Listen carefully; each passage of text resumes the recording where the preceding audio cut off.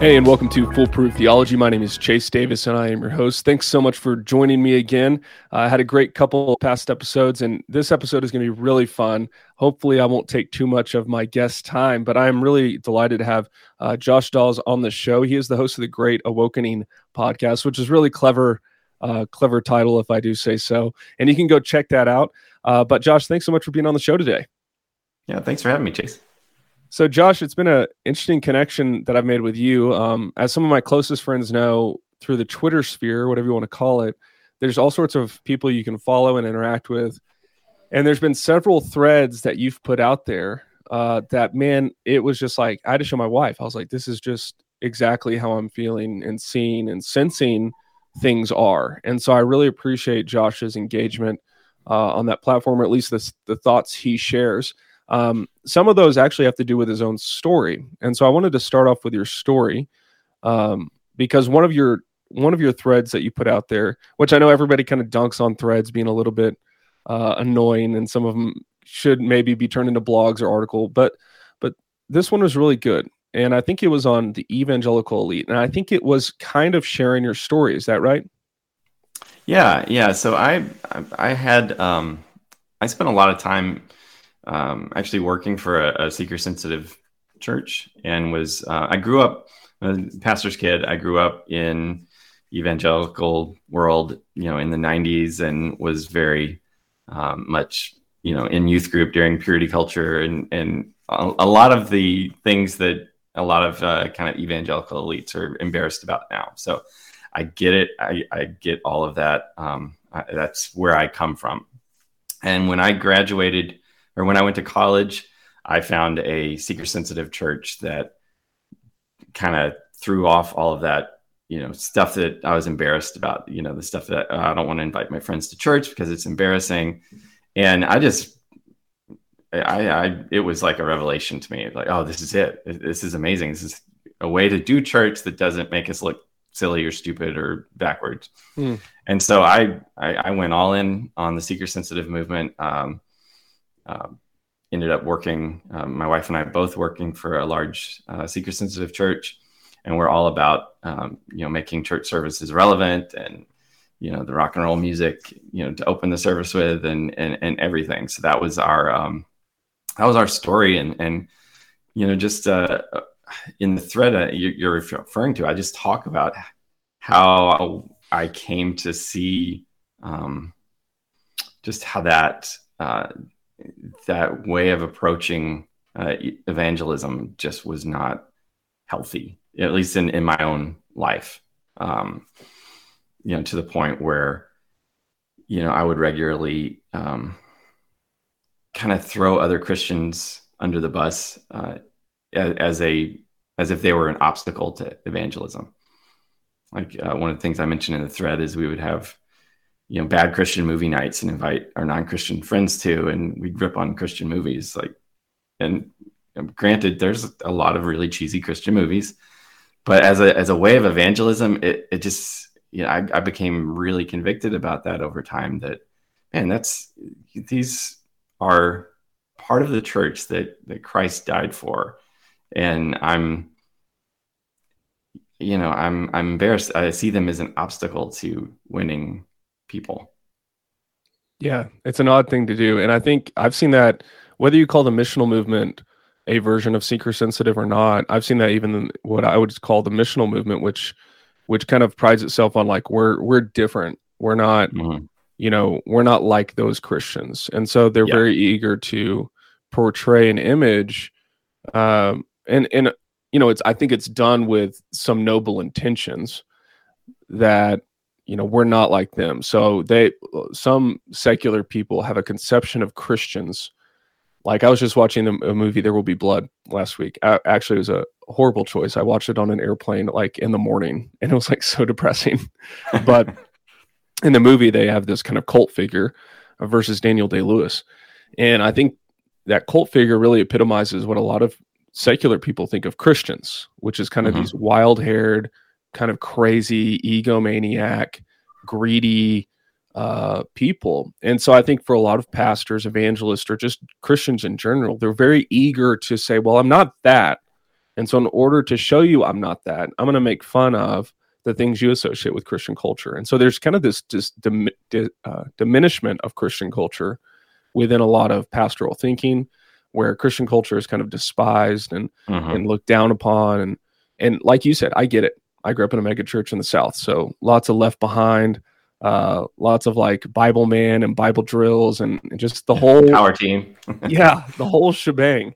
So I get it. But man, what I would give for my kids to get some of that in the context I'm in, just like I'll want us. That would be awesome at this point, And it's super sad to me to see evangelical leaders like rejoicing at the downfall of Christian culture. I'm not sure what they expect the alternative to be. Like if suddenly we tear down that, people are going to come rushing to the church. Like, no, I feel like the Christian culture, as cheesy and as weird as it could be sometimes, had a preservative effect for many years that I'm grateful that I grew up in. For sure, me too.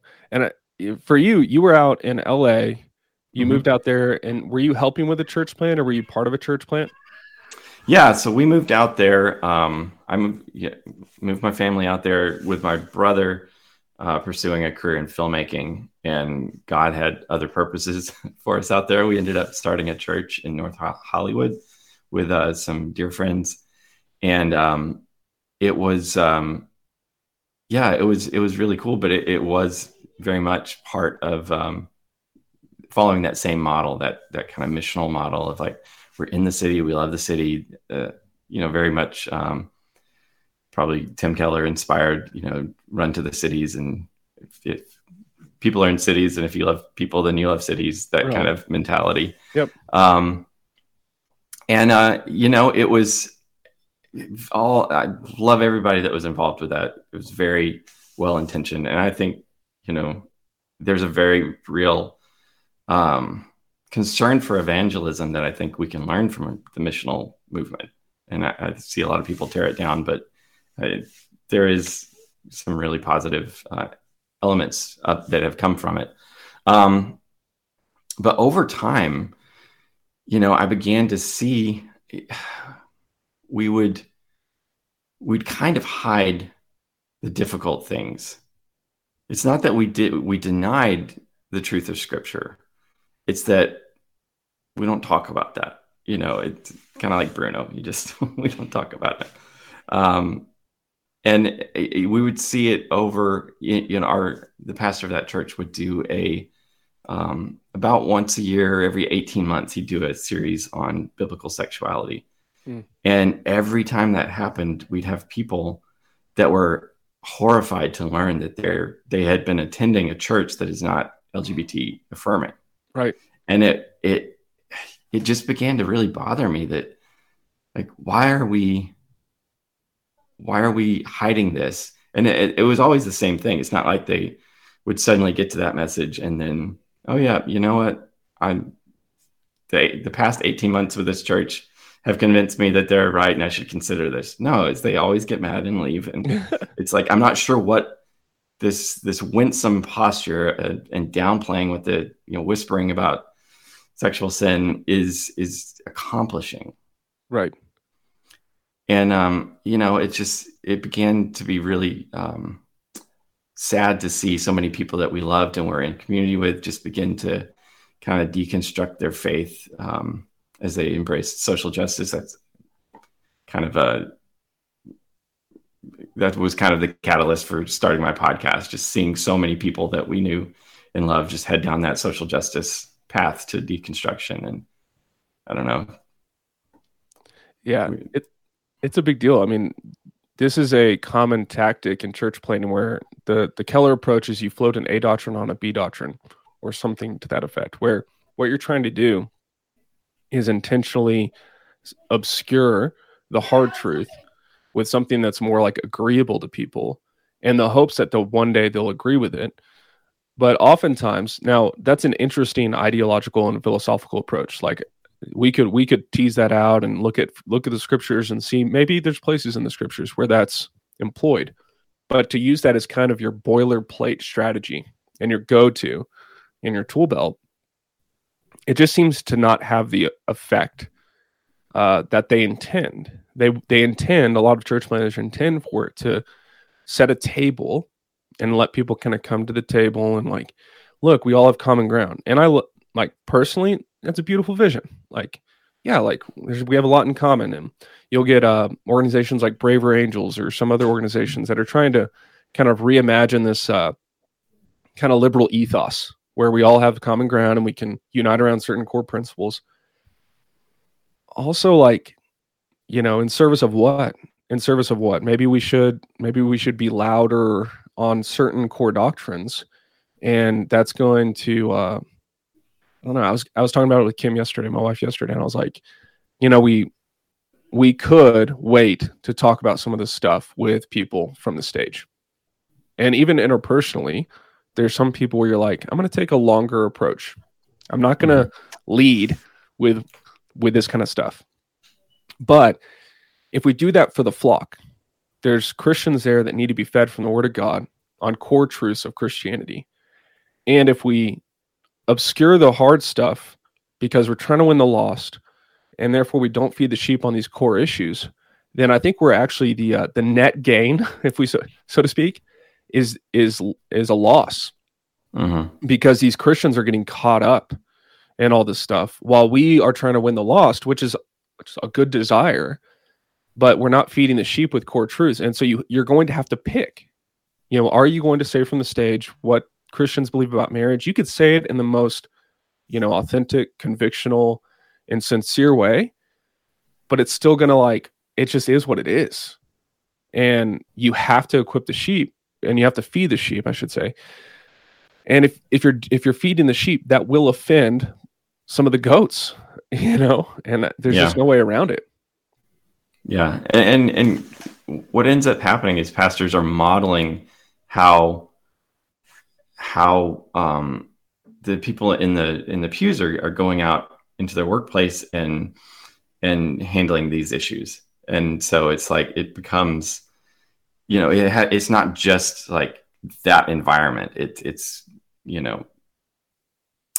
I don't know. It's, people are taking that kind of approach out into the real world, and it just waters down kind of what we believe.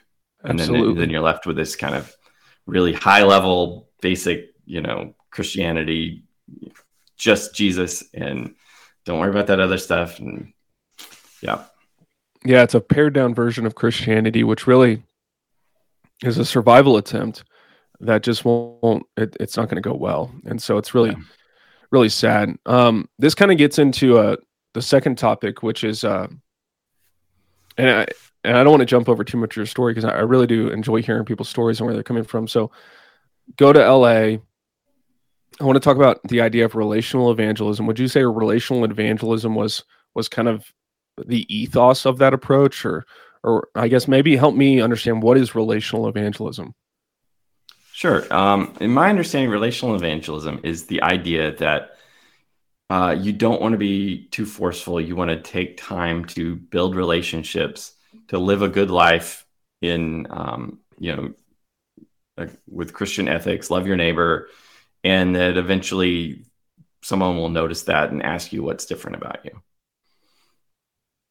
And for years, that was my go-to strategy, because I'm an introvert. I don't, no one likes to have those hard conversations. There's very few people who are really gifted at direct evangelism. They'll, knock on the doors. Hey, do you know Jesus? And I thank God for those people. They're great. So, but relational evangelism was just very appealing to me, in that, okay, yep, I can do that. I can be in these secular spaces. I can live out my faith in a way that hopefully people will see and one day ask. And just, for me, after decades of trying that approach, I just had to reevaluate and like, is this really working? Is this doing anything? I don't feel like, no one's ever done that end goal of like, hey, what's different about you? Can you tell me about Jesus? Right.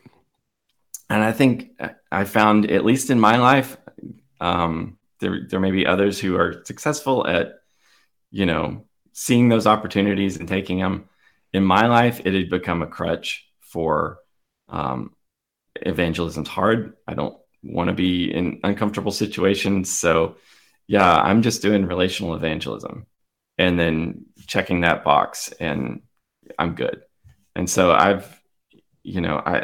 think it was, I really think that's when my Twitter began to take off, is when I stopped trying to kind of hide the fact that I'm a Christian, and not that I ever really truly hid it, but I'd be more bold with, you know, sharing doctrine and sharing, what I'm thinking about, certain biblical teachings and stuff.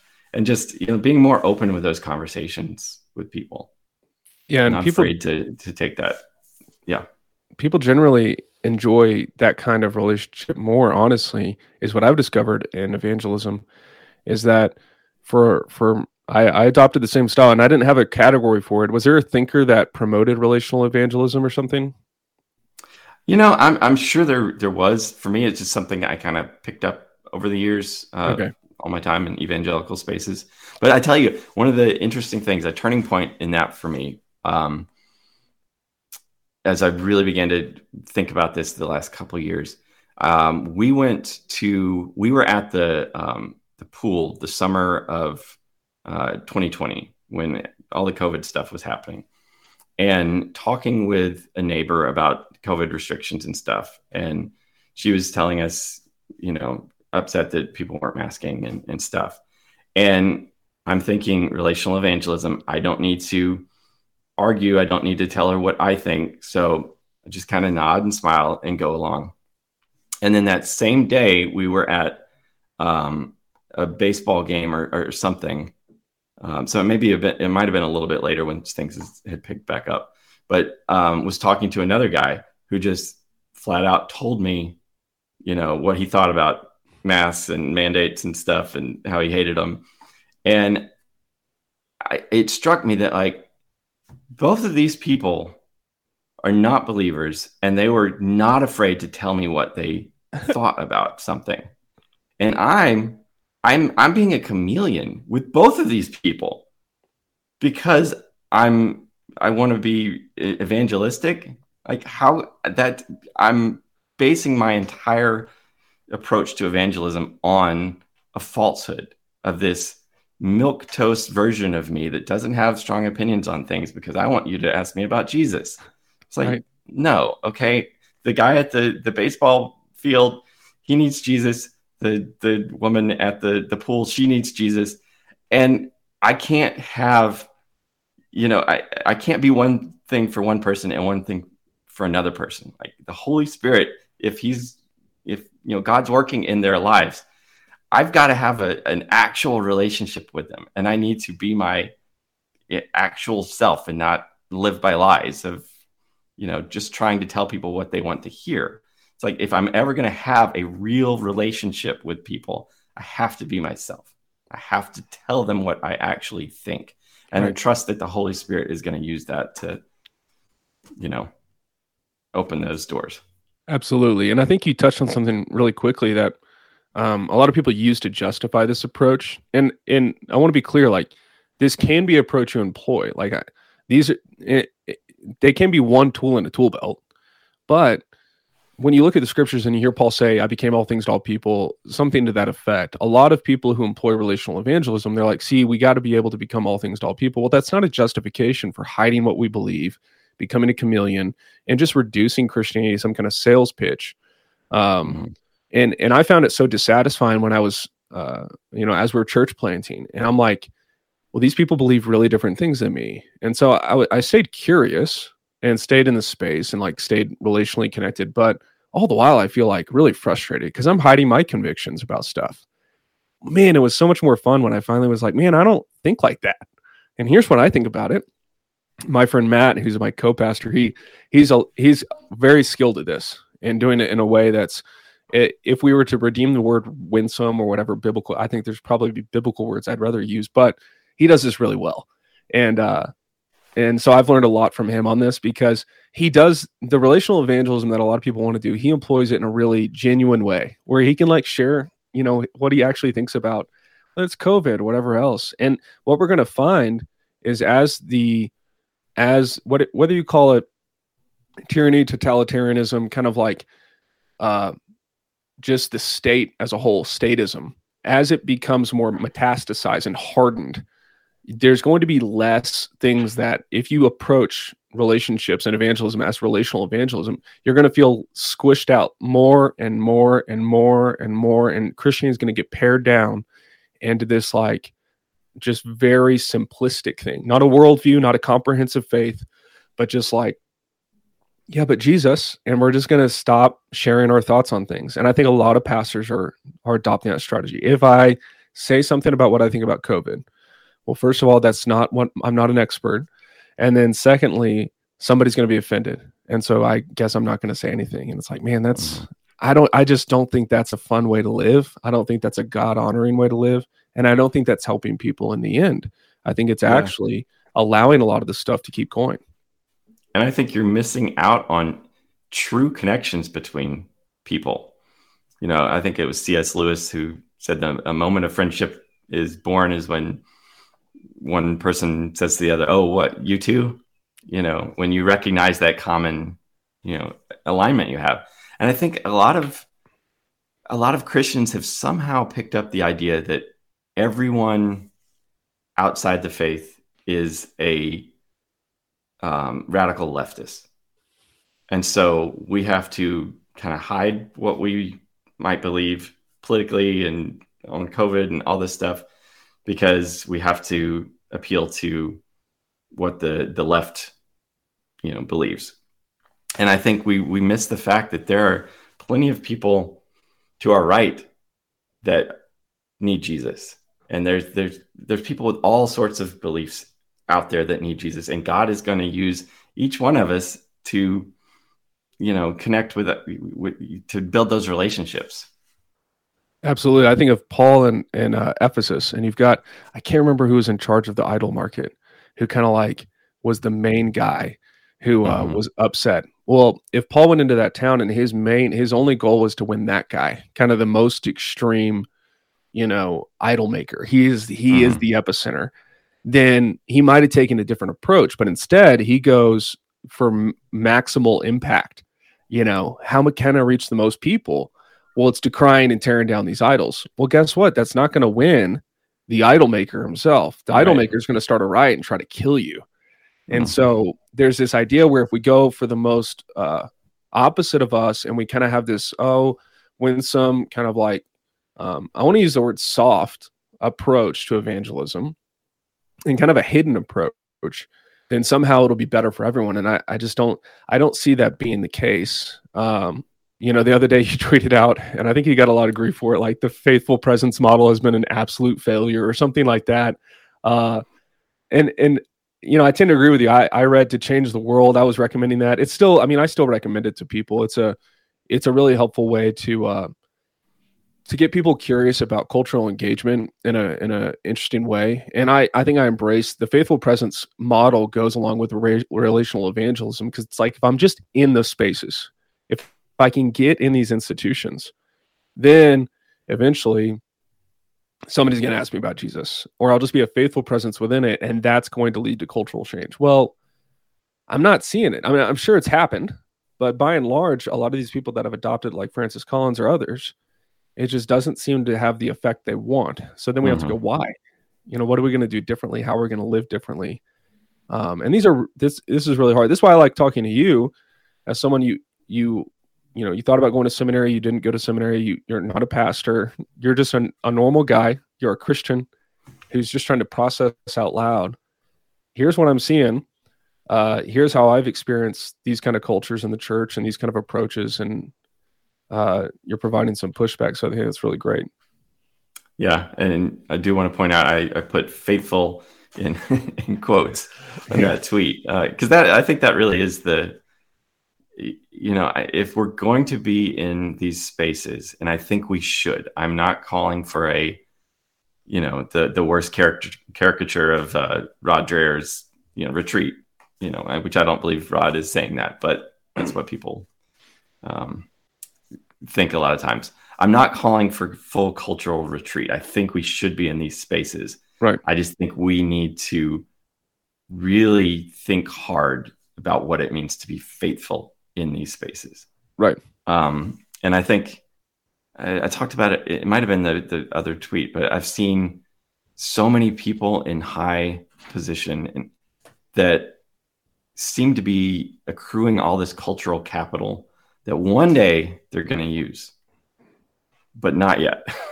Right. That day's going to come, but it's not today. It's not this fight. And right.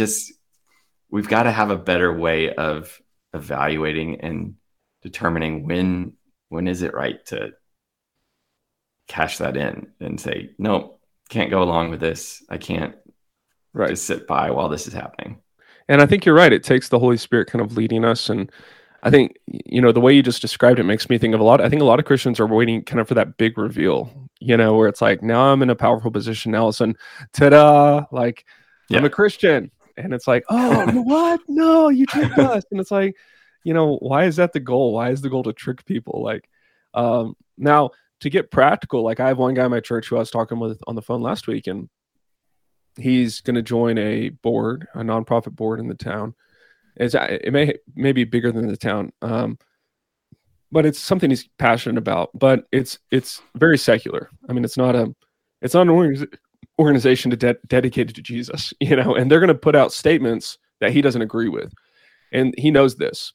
And so his question was, one, should I join it in the first place? And two, what should I do when I get in that space? And so my encouragement to him was like, if they'll have you, which they're saying they want you, join it. And then when they try to release a statement, say no. Like, it's really not, I mean, like, I know that seems really simplistic, but at the end of the day, like if you can get your foot in the door and you can, have relationships with people that don't believe in Jesus, and you can help shape an organization, get in there. But when you sense like, hey, this is a contra-creational, contra-Christian, anti-Christian approach to these matters, whether it's matters of justice or environment or whatever it is, you should say something. And if they say, well, we're going to do it anyways, and say, okay, cool, I'm going to resign, like, and move on. Like, I know that sounds really dumbed down, but like, I don't know why it's so complicated. Right. Yeah. I think Aaron Renn has talked about his three negative world, neutral world, and positive world. Yeah. I think he wrote about it in First Things. But we are solidly in hostile negative world now. And I think that kind of, faithful presence where I'll just be there and hopefully rub off on people is, we're not in that world anymore. We're in a world where, these organizations are going to be making statements that are hostile and are bad for people, and that the way we love our neighbors is by opposing what these organizations are doing. And it's Christians have become soft. It's like we have to find that backbone to stand up and say, no, I can't go along with that. And if it's going to cost me my job, if it's going to cost me my reputation, so be it. And believe me, I know that's not easy. But I think that's the state of the world we're in, and we really need pastors and evangelical leaders to start, discipling people and helping people to think through these issues. Absolutely. There's kind of three things that I've discovered in ministry that have really helped put flesh on the bones of what we're talking about. Three suggestions we've tried to help people with in our church who, like when we planted, we weren't solidly, and we didn't even know the word relational evangelism, but that was kind of our approach: faithful witness, relational evangelism. And what we sense is like, gosh, we're not reaching people. Like we don't seem to be like we're loving our neighbor, like we're serving our city and we're making some connections, and that's cool. But there are three questions that really, if you like put your finger on a pressure point, if you like identify the tension, and it was this: when was the last time you offered to pray for a coworker, like to their face, or to text them and be like, hey, can I pray for you about that? Or what can I pray for you about? And that's outing yourself as someone who, I'm a praying person. And Christian, maybe in Southern Christian culture, that's more normal. But out here, it's like, oh, like, yeah, like I'm not just sending good vibes into the universe. Like I want to pray to the living God. The other one was, hey, you should come to church with me this weekend. It's really great. Like it's a really simple like invitation. You don't have to say I'm a Christian, therefore I believe all these things and I'm against what you stand. Like, that's not what we're talking about. We're talking about really simple bids, invitations. And the third one was, and this was really interesting to watch people react this way. It wasn't supposed to be just to get people to react, but it really highlighted it. Is we're a church that planted with a solidly like missional posture. We didn't have some, big launch. There were no flyers. There was no advertising. It was, looking back, it was really dumb. But we finally we're like, hey, we can get a good deal on door hangers. And so we're going to print out some door hangers. And in Boulder, we had kind of spurned that idea because a lot of people hate the idea of a door hanger. And it's kind of like being afraid of the radical left. It's like some people are going to get upset that you're using paper, right? And they're going to be like, you don't care about the environment. And so we had kind of bowed to that critique. And then we were like, you know what? Forget it. Let's just try it. And so we did it. But a lot of our people were really uncomfortable with that because we were saying we want you to go out and prayer walk in our town. And we want you to hang door hangers, invite people to church. And then if you see those people, if you knock on the door, we'd love for you to have a gospel conversation. And our people were like, whoa, what are you saying? Like, that is not our style. That's not our vibe here. We are supposed to be kind of this, hey, like, we're not going to say too many things offensive. We're going to blend in. We're not going to draw attention to ourselves. And so that was pre-2016. That was 2014, 2015, I think, when we started trying to do that. But I watched people kind of get really uncomfortable. I had some really good conversations, and I really think they were good. Like, we encouraged people to start wearing shirts that, like, we printed out shirts that had our church's name on them. And we were like, hey, when you go to the farmer's market, like, throw on a shirt of your church. Like, and our people were like, that's weird though. And I was like, but why though? Like, why? You would wear any other shirt. And it's just an interesting way to start conversations. But just these little things that really helped push our people to a place. And I don't want to push for the sake of pushing. Some people just aren't there yet. They're not ready. Maybe they're actually baby Christians are more eager to do this stuff. It's the ones that have been incubated in the secret system model that take a little time to warm up to it. And not everyone's called with the same gifting to be, out there and all about it. But if we don't have that tool in our tool belt, I think we're missing out on something. For sure. Yeah. Yeah. What was the first question? It was, hey, how can I pray for you? Yeah. That's such a normal part of Christian life that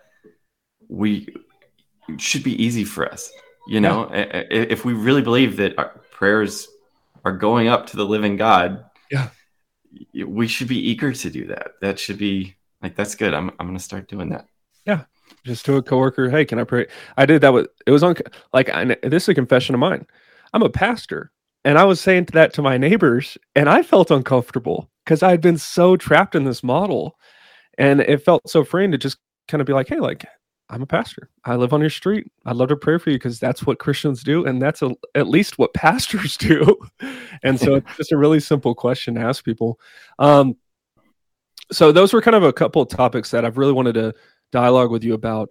But one took off recently, and it kind of gets into more of cultural matters. But gosh, it's a really dense topic, and we don't have to spend a lot of time on it. But you kind of put out a thread on schools, public education, what's going on with education. We're seeing it in our town. We've had families move away because our school district is pushing gender ideology in classrooms and in elementary schools. They're having, organizations come in and do certain plays on sexual identity to elementary schools. And so this is something that I've been thinking about for a few years. And really, it seems like recently it's come to a head with like Leah Thomas and swimming and kind of exposing some of the transgender ideology. And I think trans is finally a cultural tipping point for a lot of people where they're like, yeah, I'm done now.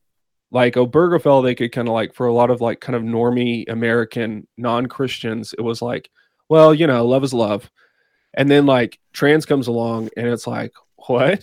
Like, this is not the same. And there's a word that's being thrown around. It's kind of an in-house debate. And this idea of grooming, public schools grooming kids, and so there's some Christians that believe, we shouldn't use that word because it's, it's either insulting or demeaning or not truly what's happening.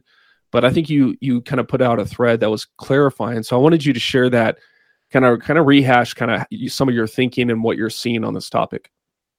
Sure. Yeah. That, that thread was in response to a meme that had been going around, that the right people on the right had been sharing. Anytime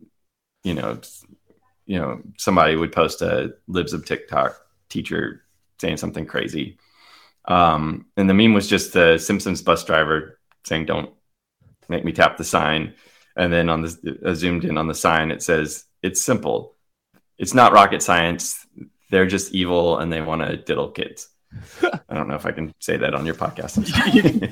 And just a warning, if you listen to my podcast with kids in the car, this may be a point at which you may want to just save this for later. I listen to podcasts, and I have to, like, even the Morning Wire, I'll listen to that with my kids in the car. And some episodes, I'm like, even Al Mohler's podcast, I'm like, I'm not going to do this today. Yep. Yeah, just a warning to my listeners. But yeah, that is the meme. You can say that. Okay. So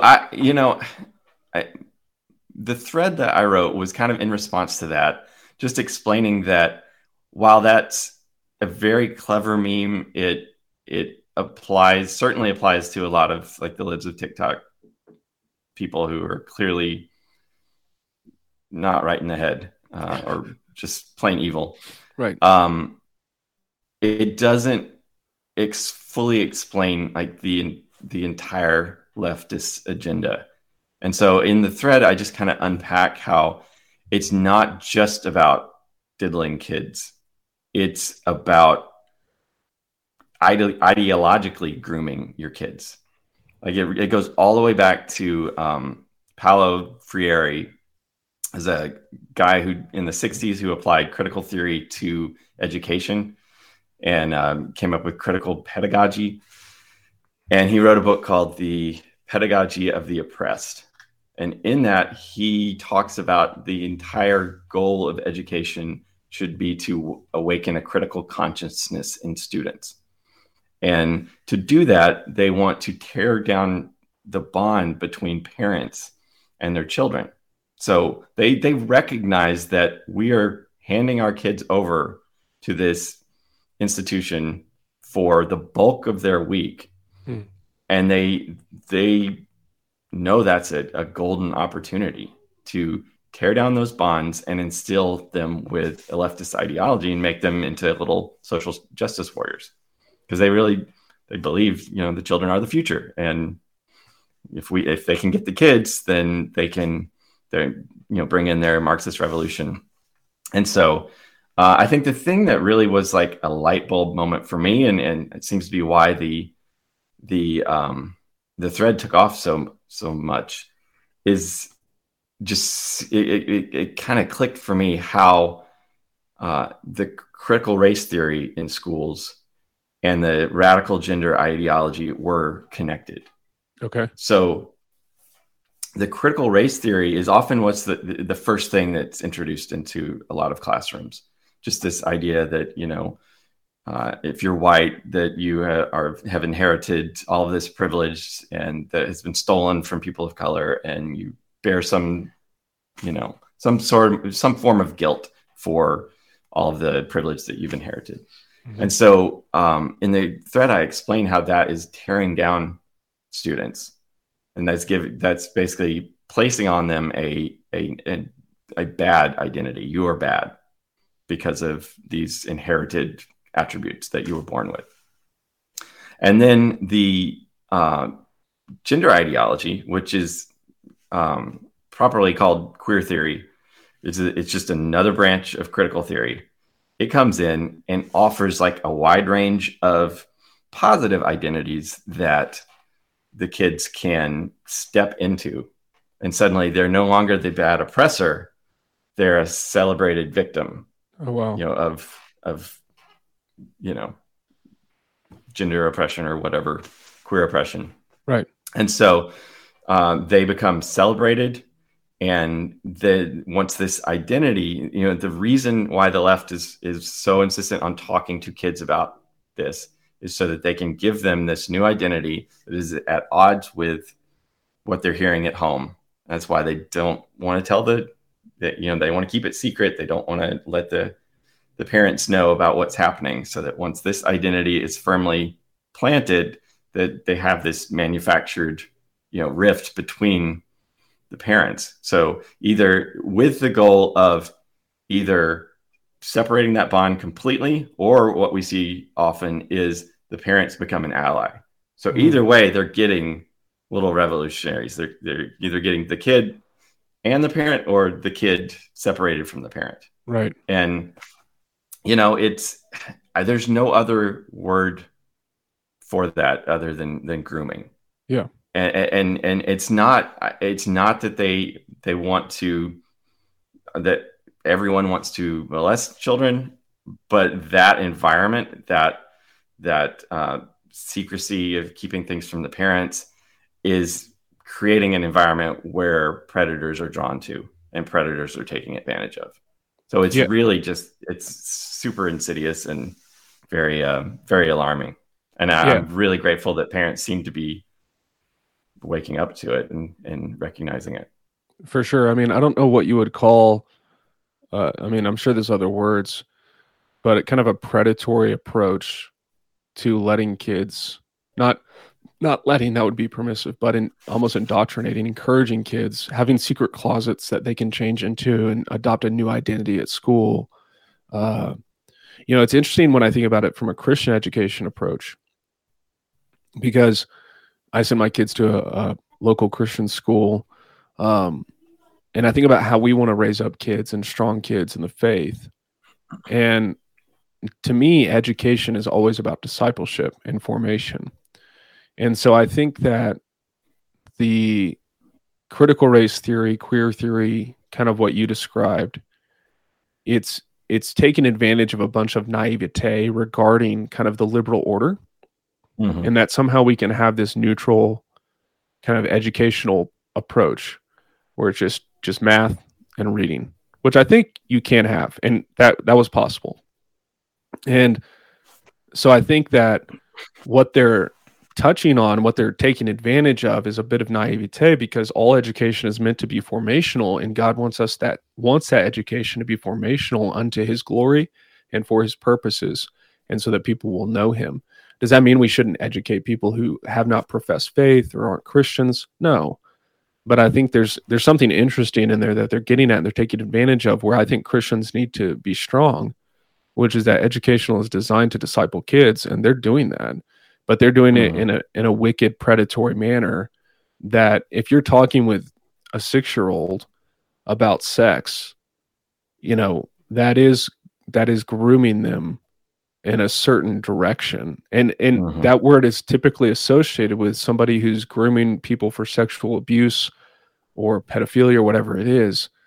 But like, that is what that is. It's like, there's just not a way around it. What's some of the pushback that you've seen, some of the critical engagement on this concept that you've seen, where it's like, well, we shouldn't use that word? What are people saying? I think,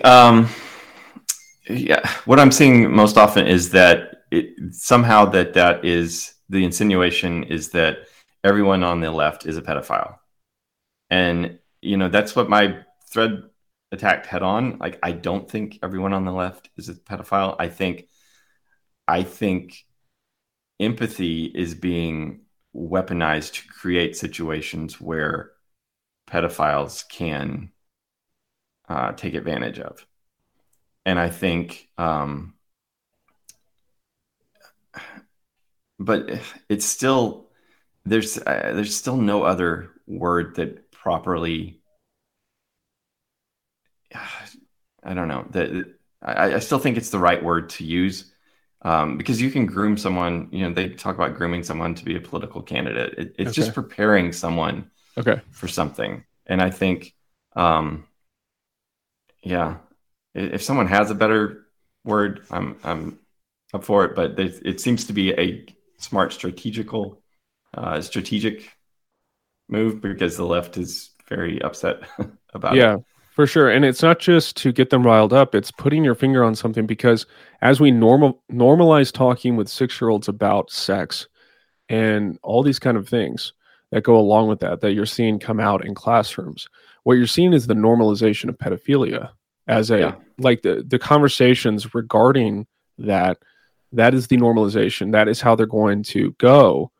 And that's what I keep trying to tell people, is like, there was an interesting clip yesterday. Dennis Prager was on the Bill Maher show 2019, and he was talking about transsexuals and how men can menstruate and all this kind of stuff. And everybody's laughing at him like, that's insane. Nobody's saying that. That's not where it's going to go. And it's like, that's where we are today. And that's how I feel on the issue of pedophilia, is like, that's right. That's the path we're on. And so this kind of grooming, it is the right word to use in my estimation, because what we're seeing is the normalization of it. And that's how they're going to justify it later. And if you go ahead. If you look at the papers that they write in queer theory, they like attack head on the whole idea of childhood innocence. Yeah. Like critical theory divides people into oppressed and oppressor groups. And they really believe that children are an oppressed group. And so the whole idea of childhood innocence, they would say, is an attempt to keep children oppressed. And that they would say they're sexual beings. They believe that every child should be assumed to be queer as default. And so this is how they get otherwise good teachers to go along with this, is by these stories of, these queer kids trapped in homes that are not supportive. And so we just need to be able to talk to them so they have a safe space to talk to, a safe adult to talk to, because at home they're being abused, they're being oppressed at home. And we gotta help parents wake up and realize, you've got to be involved in these discussions with your school. We personally homeschool. I'm not a hard line, parents have to homeschool, but parents do have a responsibility to be involved in their child's education. Like that's our responsibility, especially dads, in Ephesians, that is given directly to the dad to raise your child in the nurture and admonition of the Lord. Yep. And if you can do that by delegating that education to someone else, that's great. But you have a responsibility to know that the people educating your kids are not working against the discipleship you're trying to do at home. Yeah, absolutely. And to kind of round it out and connect it back to the other topics we were discussing, I think this is where it really, you start to feel great tension if you're a Christian and you're listening to this, or you're a pastor, and you're thinking, if I speak on this stuff, people are going to think I'm not a loving person, or people are going to perceive me to be a bigot, or like those people that have been in my church that are like lost and like, I've been having gospel conversations with a little bit, but like, I'm still like, I'm not coming out and saying like what's going on. And I just want you to think about the parent in your audience. If you're preaching, you got one parent whose kid is going through this and being indoctrinated. And then you've got a 20-year-old who's coming out of the closet, been a Christian their whole life. And you've got one, and you got that person, and then you've got the parent whose kids are suffering kind of under this ideology in public schools. Dude, that's a hard needle to thread. Mm-hmm. But you got to try something, because right now the neutral world strategy was, well, they'll figure it out and we'll talk about it offline. That'll be a pastoral counseling issue, but we really want to make sure that she feels welcome here. Mm-hmm. That the girl who's thinking about coming out, or the non-Christian who's in the audience, we got to make sure they don't run away, because it's most important that we save their soul. And this other stuff on Christian education and like pushing back darkness and like speaking out on this stuff, attending school board meetings and like that kind of stuff, that's going to turn them off. They're going to think we're just like either religious right or bigots or don't love people. And I think that's where the rubber really hits the road for people. It's like, you got to make a choice. And me personally, that's what I'm doing with pastors in my life, is I'm saying like, you need to start taking a stand. You need to start using your voice. And, you don't have to get on Twitter or anything. God help you if you do, but at least like in your preaching and teaching ministry, as you're organizing classes for your church, as you're thinking about discipleship curriculum, these should be issues that you're pushing on educationally to help people think critically. Yeah. And one of the things that, as a result of having this thread go so viral, is I've got people sending me their stories in my DMs just of like, this is exactly what happened to my daughter. And wow. It's just like, this is not just, culture war, hysterics. This is like real people are getting caught up in this and like, forever damaged by this. Yep. Even if they manage to come out and transition, like their bodies are still scarred for life. They never have kids. It's tragic. And at some point, like you're saying, you've got to decide, like, who are you? I know we're called to love everyone, but that doesn't mean that I think we need to rethink, think deeply about what it means to love that person who is, we don't want to offend by going hard on this stuff. Yep. Because you're neglecting a whole lot of damage that's being done to, our most vulnerable. Yep. For sure. Well, I really enjoyed talking with you. I love kind of our interactions online, and I always want interactions online that I enjoy to lead to kind of more face-to-face interactions. So I really appreciate you coming on the pod and spending time sharing your thoughts and your perspective on things. If you want to follow Josh, is the best way to do that get on Twitter? It is. I'm sorry. Yeah, I don't think he's private or anything like that. So you can find him on Twitter. You can also go to podcasts and find him on The Great Awakening. You've got are you doing a regular kind of programming there, like once a month? What's your schedule there? I'm really bad about getting them out, but I'm trying to do it more regularly. I've got one coming out this next week. So okay, that's great. And whenever I listen to yours, I'm like, wow, he's so articulate and careful with what he says. I'm just like, a little bit like, whoa. And Josh is very, very thoughtful. And so when I listen to your podcast, I really enjoy it because you're saying things at a level that is accurate, helpful, instructive, and thorough. And that's the kind of material that I think more people need to be exposed to. So go check out and subscribe. So that way, when he does drop his episode, it's right up there at the top. And just for those of you who are listeners on my podcast, if you can like this, share this, give us a great rating. My heart, as I've kind of talked about in the episode, is to have conversations on these matters with people. So whether it's Christians in your life, non-Christians in your life, your family, I'd love for this to hear that this podcast started a conversation.